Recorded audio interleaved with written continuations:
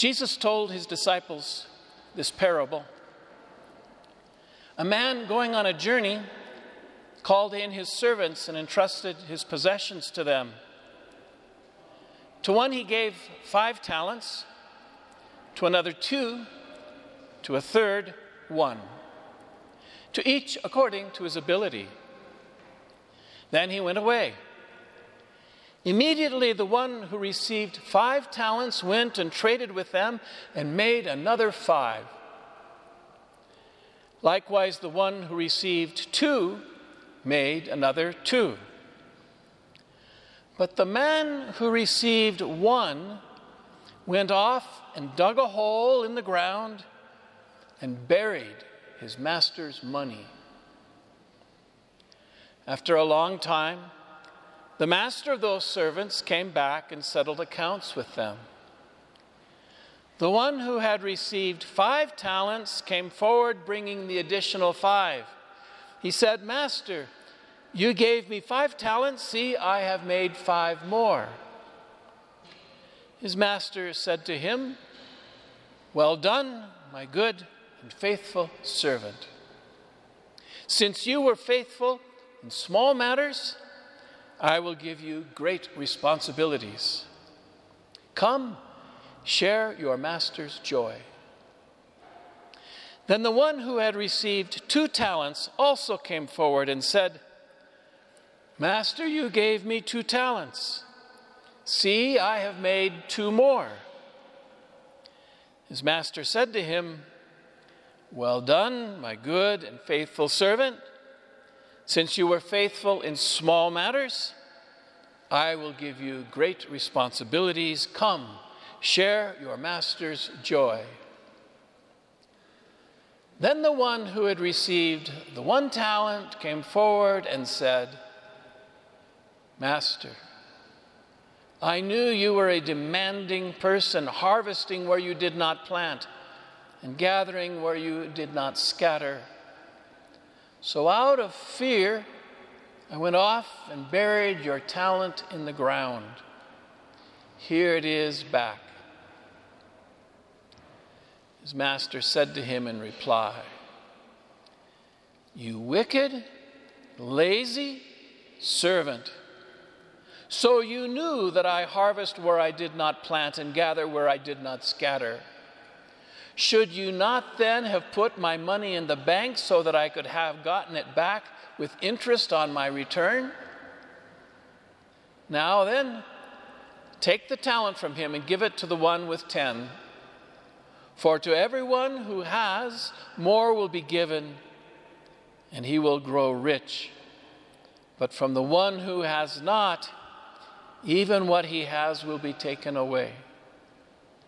And throw this useless servant into the darkness outside, where there will be wailing and grinding of teeth." The Gospel of the Lord. Praise to you, Lord Jesus Christ.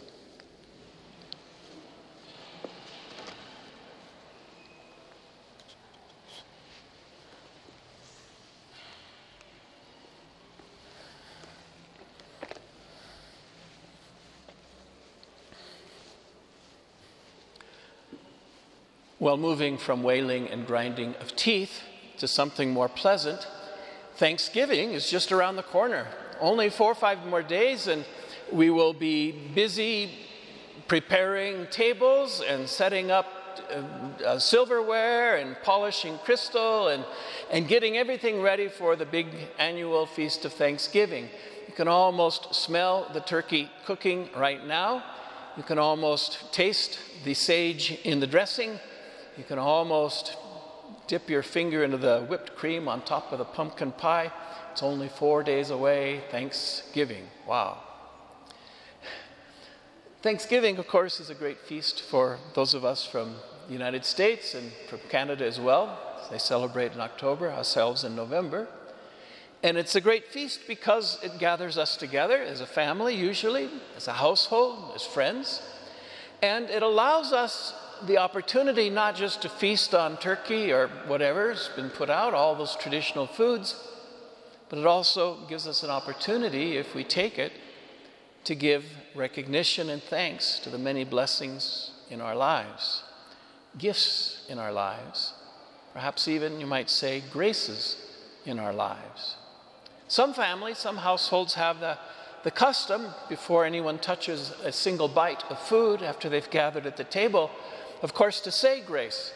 Maybe the head of the household does the honors, or someone that's chosen to do it, and beautiful words are said, usually a prayer to the Lord, asking to, just saying thank you for all of this. And then some of those households have the further habit, or the further custom or tradition, of adding something to that grace before meals. They will be invited one by one to mention aloud one thing that they are grateful for.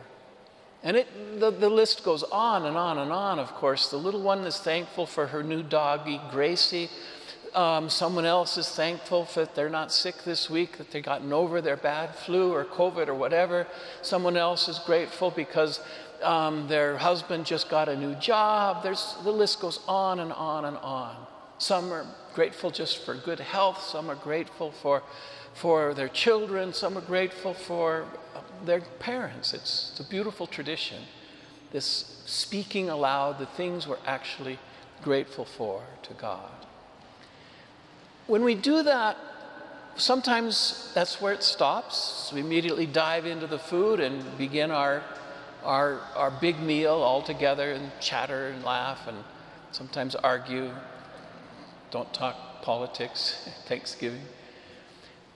But there's something else that often goes missed when we do that little exercise of thanksgiving, of giving thanks.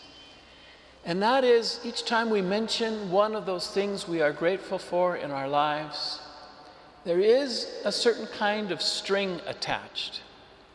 It's not a string like, okay, you did this for me, I've got to do that for you. It's more a string, maybe a golden string perhaps, attached to those gifts of responsibility, of accountability, of using those gifts that we have received well for others. We hear about this string that's attached to gifts given in today's gospel. It's a complicated little parable that Jesus tells. It's not so complicated, it's just sort of, it's based probably on things that went on in his own time, and he caricatures them and, kind of blows them up into a cartoon figures. And, you've got the one guy who's got all the money, as always, the rich guy, the prince, the king, the landowner. And he gives out these talents as he's preparing to go away, talents being usually money of some kind. And the 3 servants, one doubles his 5 talents, the other doubles his 2 talents, and then you get to the third, who, because he is afraid, does nothing with his talent. He doesn't lose it. He doesn't give it away in some fashion or other. He doesn't spend it on ill-gotten gains. He just buries it. And he thinks he's doing a great thing. Look, I know my master's a mean guy. I know he's tough. So the last thing I want to do is take a chance with this gift that he's given to me. One of those mornings, I guess. So there he goes. He buries his talent. The boss comes home, and he rewards the 2 guys who've done well in supplementing, using well, the gift that he gave them. They took that gift. They leveraged it. They got interest on it. They spent it well. They doubled their amounts. And that's what gets approval, of course. But the poor guy who didn't lose his talent but didn't use it either, didn't multiply it, didn't use it in any kind of good way for others or for himself or for his boss, he gets excoriated. He is told, you are a lazy, worthless lout. And, you knew that I expected more of you, and you didn't do it. And then he throws him out to wail and grind his teeth, and that's the end of the story. Except it's not really the end of the story. When we're told that he did not do anything with his one talent because of fear, we're being told something very, very important by Jesus. This guy did not share his gift, his talent, his money, whatever it was, because he was afraid of the boss, certainly. He was afraid of losing what little he had, certainly. But he was also afraid of the world beyond himself. He was afraid maybe that somebody would steal from him, somebody would rob him, someone would take advantage of him, that someone out there with bad intentions would make it impossible for him to show forth that he did something with that talent, even if it was just to bury it. That fear kept him from giving the gift he had received as a gift to others. That's really the string that's attached to all of our gift giving and gift thanking that we do in these days. Every gift we have received from God, every talent we have received from God, every blessing and grace that God has given to us in our lives, every one of those is to be used, and in Jesus' case, used for the kingdom of God. Our talents are not for us alone.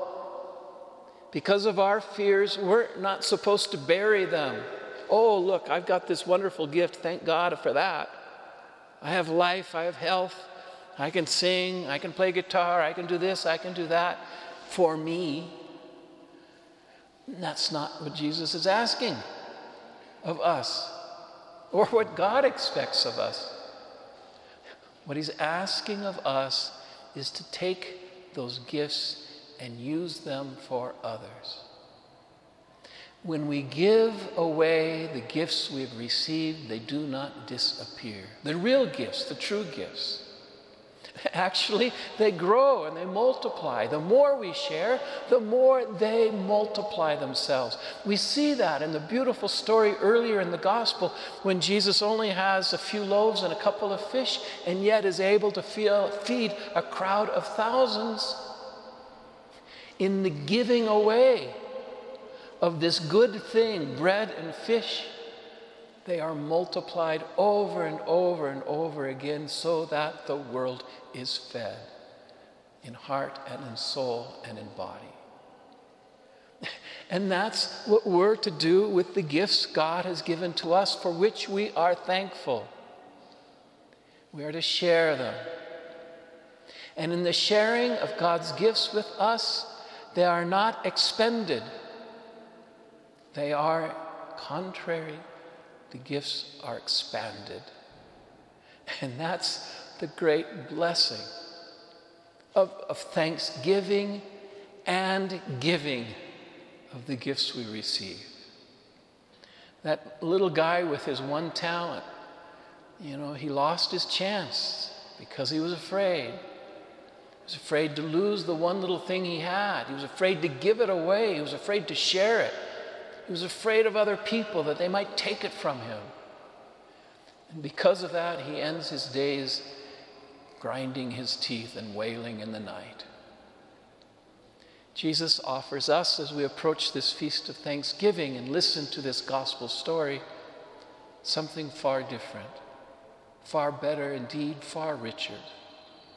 The gifts you have received, give as a gift, and they will grow, and they will multiply, and they will be a blessing for you and for them and for the world.